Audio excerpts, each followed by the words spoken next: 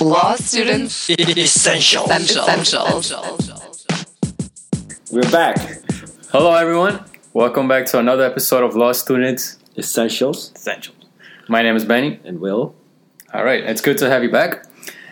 So today we have an important topic because we will be talking about professional responsibility. Mm-hmm. This is a topic that every law student should know about. Mm-hmm. It is something that will come up when they're practicing, and especially now because as law students, we have a responsibility to not only learn the law and, learn how to practice that law. We also have to know what the rules are to stay ethical, make sure we don't break the rules, and to go forward from there. That's right. So, Benny, you're preparing for the MPRE exam. That's right. So what is it? So the MPRE is the Multi-State Professional Responsibility Exam. Uh-huh. It's an exam that every law student has to take along with the bar exam in order to be admitted into that state's bar. Mm-hmm. It's an exam that's based on professional responsibility. Mm-hmm.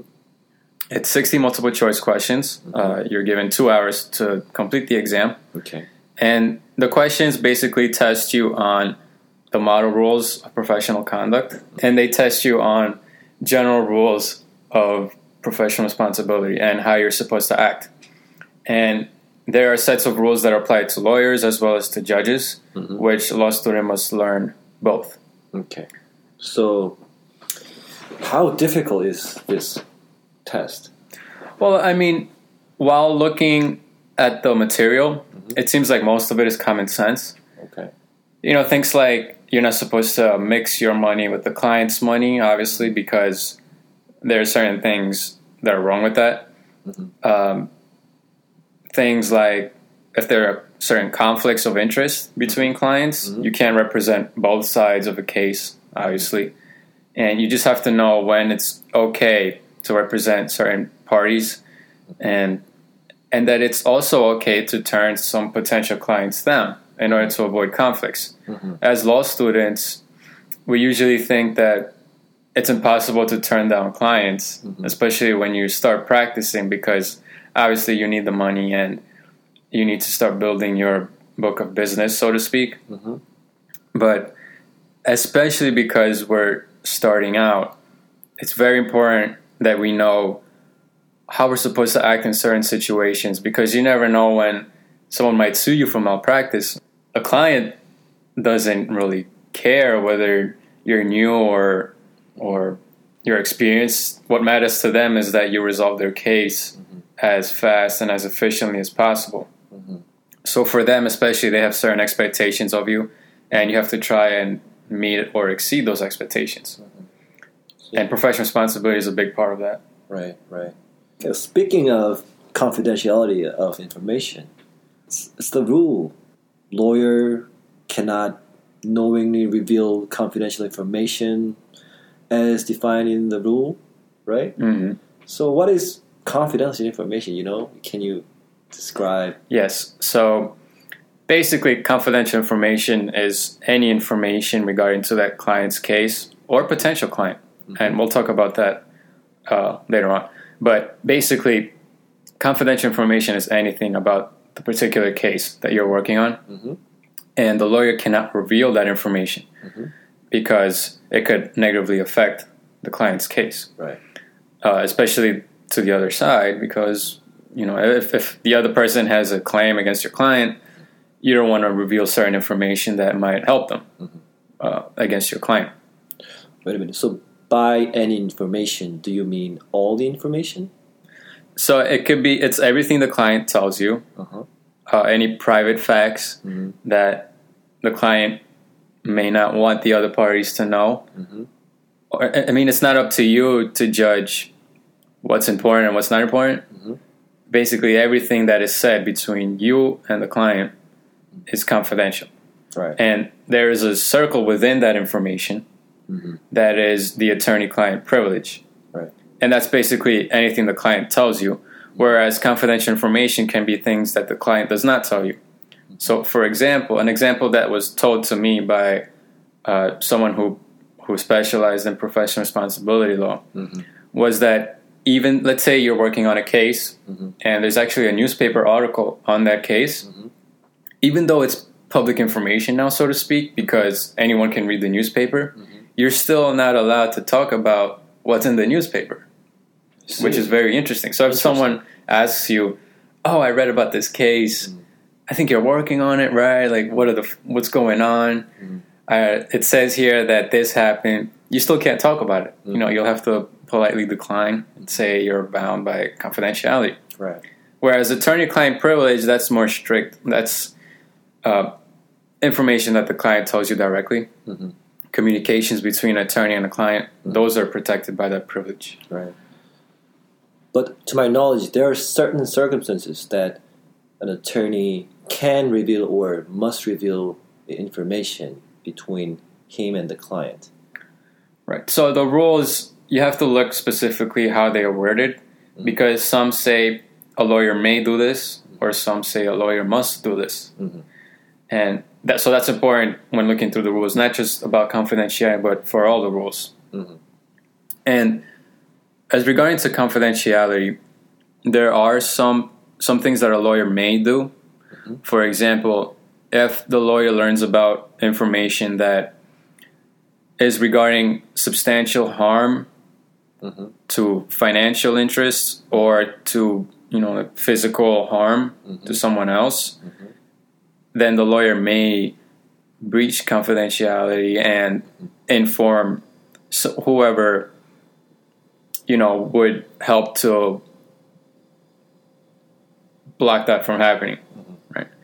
Another example would be if a lawyer works for a company and the lawyer sees something that's wrong, the lawyer thinks it's wrong. The lawyer has a reasonable belief that what's going on from the actions of an employee of that company, then the lawyer would have to inform someone higher up, like a higher authority within the company. So let's say the supervisor of the employees who was doing the actions. Then if the supervisor doesn't want to do anything about it, the lawyer can go all the way up, even to a CEO. And even if the CEO doesn't want to do about it, then the lawyer then can inform, a government agency, whatever the case may be. Right. And so, yeah, there are different situations where different things would apply. Right. Or sometimes if a lawyer wants to prevent the client from committing a crime or to prevent reasonably certain death or substantial bodily harm, as you said, that's right, he or she may reveal the information. Right. They're not obligated to. Right. But they may. Or it can differ from state to state, do you think? Well, so, there are the model rules which have a general consensus. And the states do tend to apply, when making their own rules, they do apply the model rules. It's just that they may be worded a little bit different. Right. Or maybe they have a different number. Right. But I would say the states have similar rules. Right. Okay. And sometimes the client can give a informed consent. Right. So the client can always give informed consent for the attorney to reveal information, whether it's during proceedings or to the other party. That's always an option.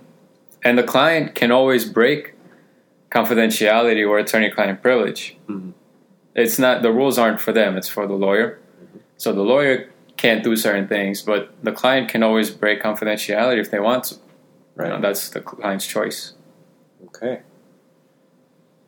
And I heard a very interesting law in a class that if one attorney in a large law firm knows something about a client or like confidential information or attorney-client privilege, it is assumed that the law firm knows everything about it, and the law firm should exercise screening. Right. So the situation I would say where that comes up often is when a lawyer transfers law firms. Right. So they were working somewhere else and then they transferred to a new law firm. And then So the lawyer was working on a particular case at that earlier law firm. And now whether the client or someone else involved, let's say the other side of that case, is trying to hire this new law firm. What the law firm needs to do is make sure they screen the law firm for whoever was involved in that case. And actually, I believe when a lawyer joins the firm already applies a certain process where they say, okay, which cases did you work on? Who are your clients? So that the law firm already has like a warning, so to speak, of potential conflicts.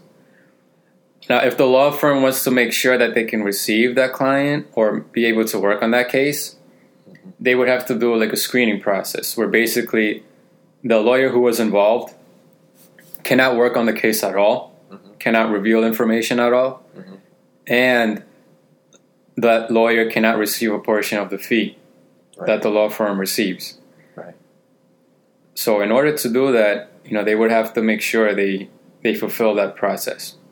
And the firm also may have to give a notice to the former client. Moving on. What about termination? Terminating the relationship between the attorney and client. Yeah, so the client has the ability to terminate the relationship at any time. And it can be for any reason or no reason. So they can just fire the lawyer because they don't like them. It could be any reason. But the lawyer cannot do that, because it would be putting the client in an unfavorable position of having to look for another lawyer, and especially if it's an inopportune time during the case. So the lawyer has to have a reason to back out, whether it's because a conflict arises or maybe because the client insists on pursuing an illegal strategy or course of action. If the lawyer can't talk that client out of acting illegally, then the lawyer can withdraw. But obviously they would have to petition the court. In some cases, they would have to get the court's permission. But yeah, and there are certain situations where the lawyer can withdraw. Also, a lawyer can withdraw if, for health issues, they can't continue representing the client. If the client wishes to use the lawyer's services to perpetrate a crime or fraud, let's say, then the lawyer can also withdraw.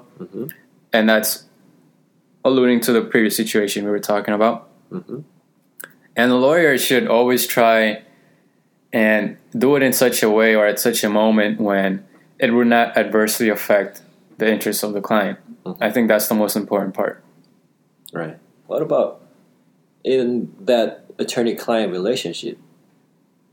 What a lawyer can do and what a client can do can be a very important issue. For sure. You want to talk about it? Okay, so basically the client has the right.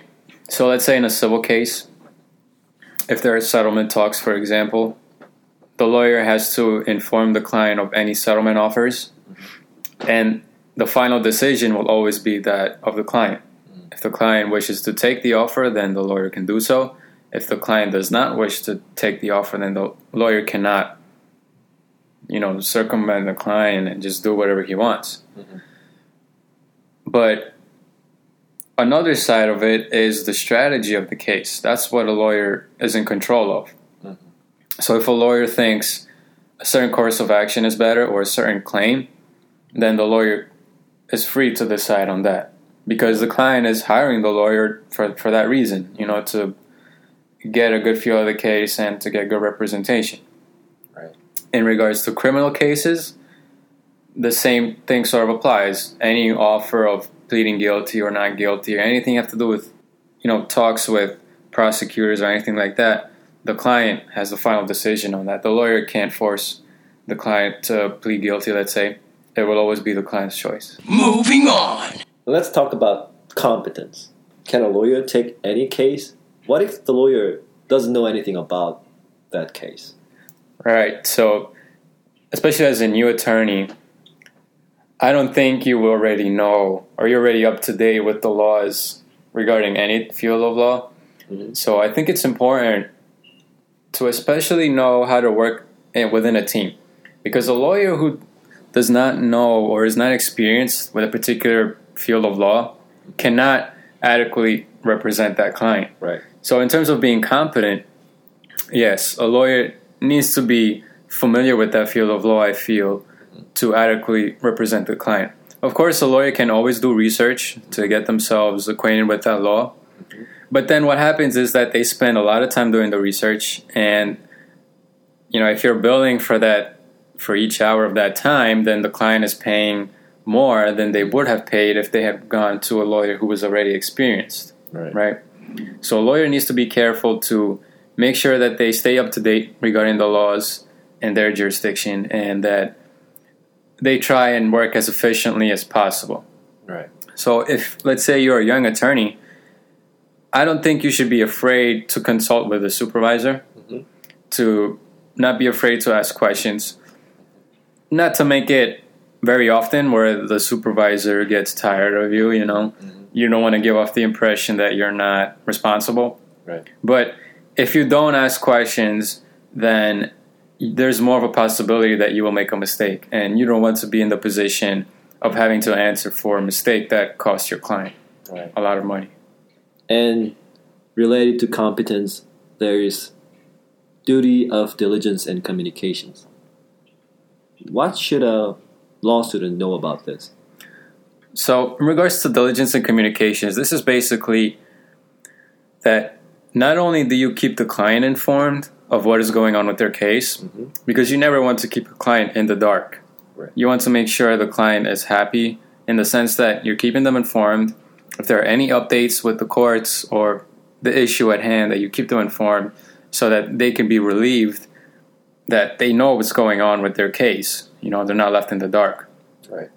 And it's also important for the lawyer to be informed of what's going on in their jurisdiction, to make sure they're following all the deadlines, not falling behind, because it can happen where the lawyer is great in terms of substance, that they know what the law is, they know the claim, they know everything having to do with winning the case. Right. But they're having a bad time of filing briefs on time, let's say, or keeping their office up to date with the material. It's important for a law student to know that not only do they have to stay abreast of the law, but to also make sure that they are working as a team if they're working on a law firm, or if you're a solo practitioner, that you keep yourself informed and updated with the law and what's going on in general. Right. And it's always good to be on a good side of a client. Right. You don't want to get them upset, because not only can it cost you business, let's say, but if they have a claim for malpractice or something, if you make a bad mistake, you don't want to be in the position of having to look for a lawyer yourself because there are claims against you. So it's always important to be cautious. So I have a question for you, Will. Sure.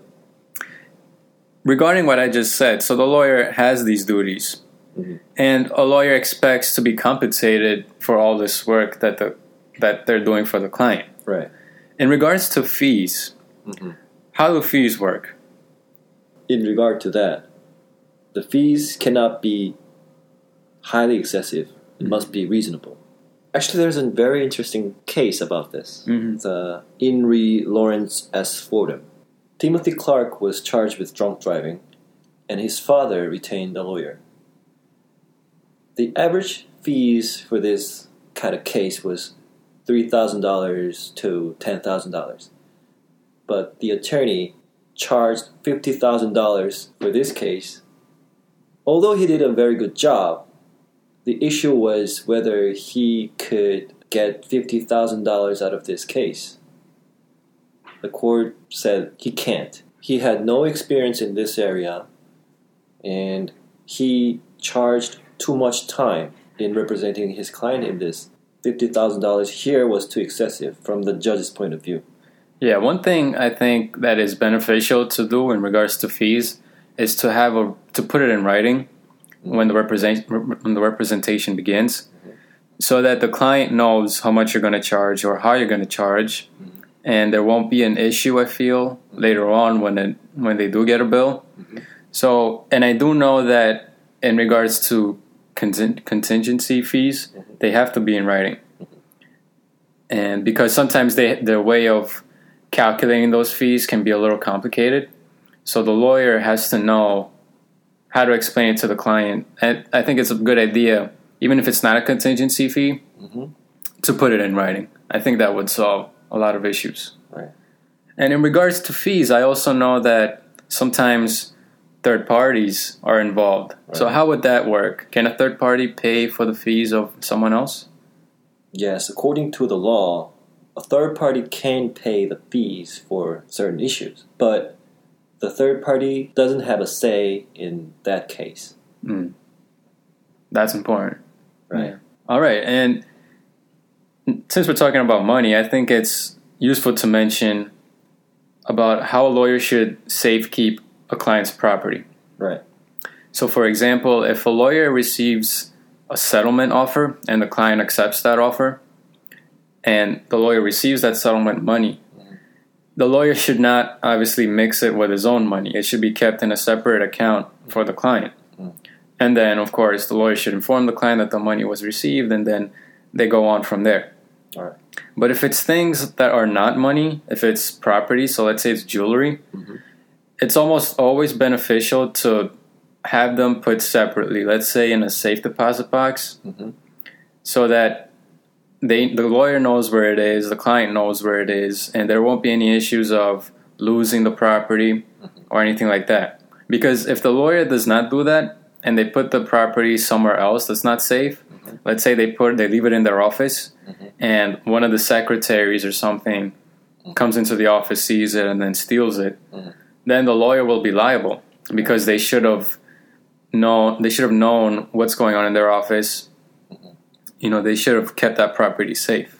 Right. And actually, another issue I think that is also important is in regards to supervising employees, because a supervising attorney has to make sure that they stay on top of what the junior attorneys are doing and what the paralegals are doing and the other employees, because some things paralegals cannot do. For example, they cannot draft documents, they cannot take depositions. Those things only a lawyer can do.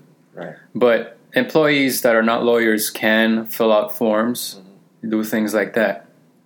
So that's also important, because even though, let's say a paralegal makes a mistake and they were practicing law by mistake, or they just made a mistake that the supervising attorney should have been aware of, that supervising attorney will be liable. And as an attorney, you need to know that.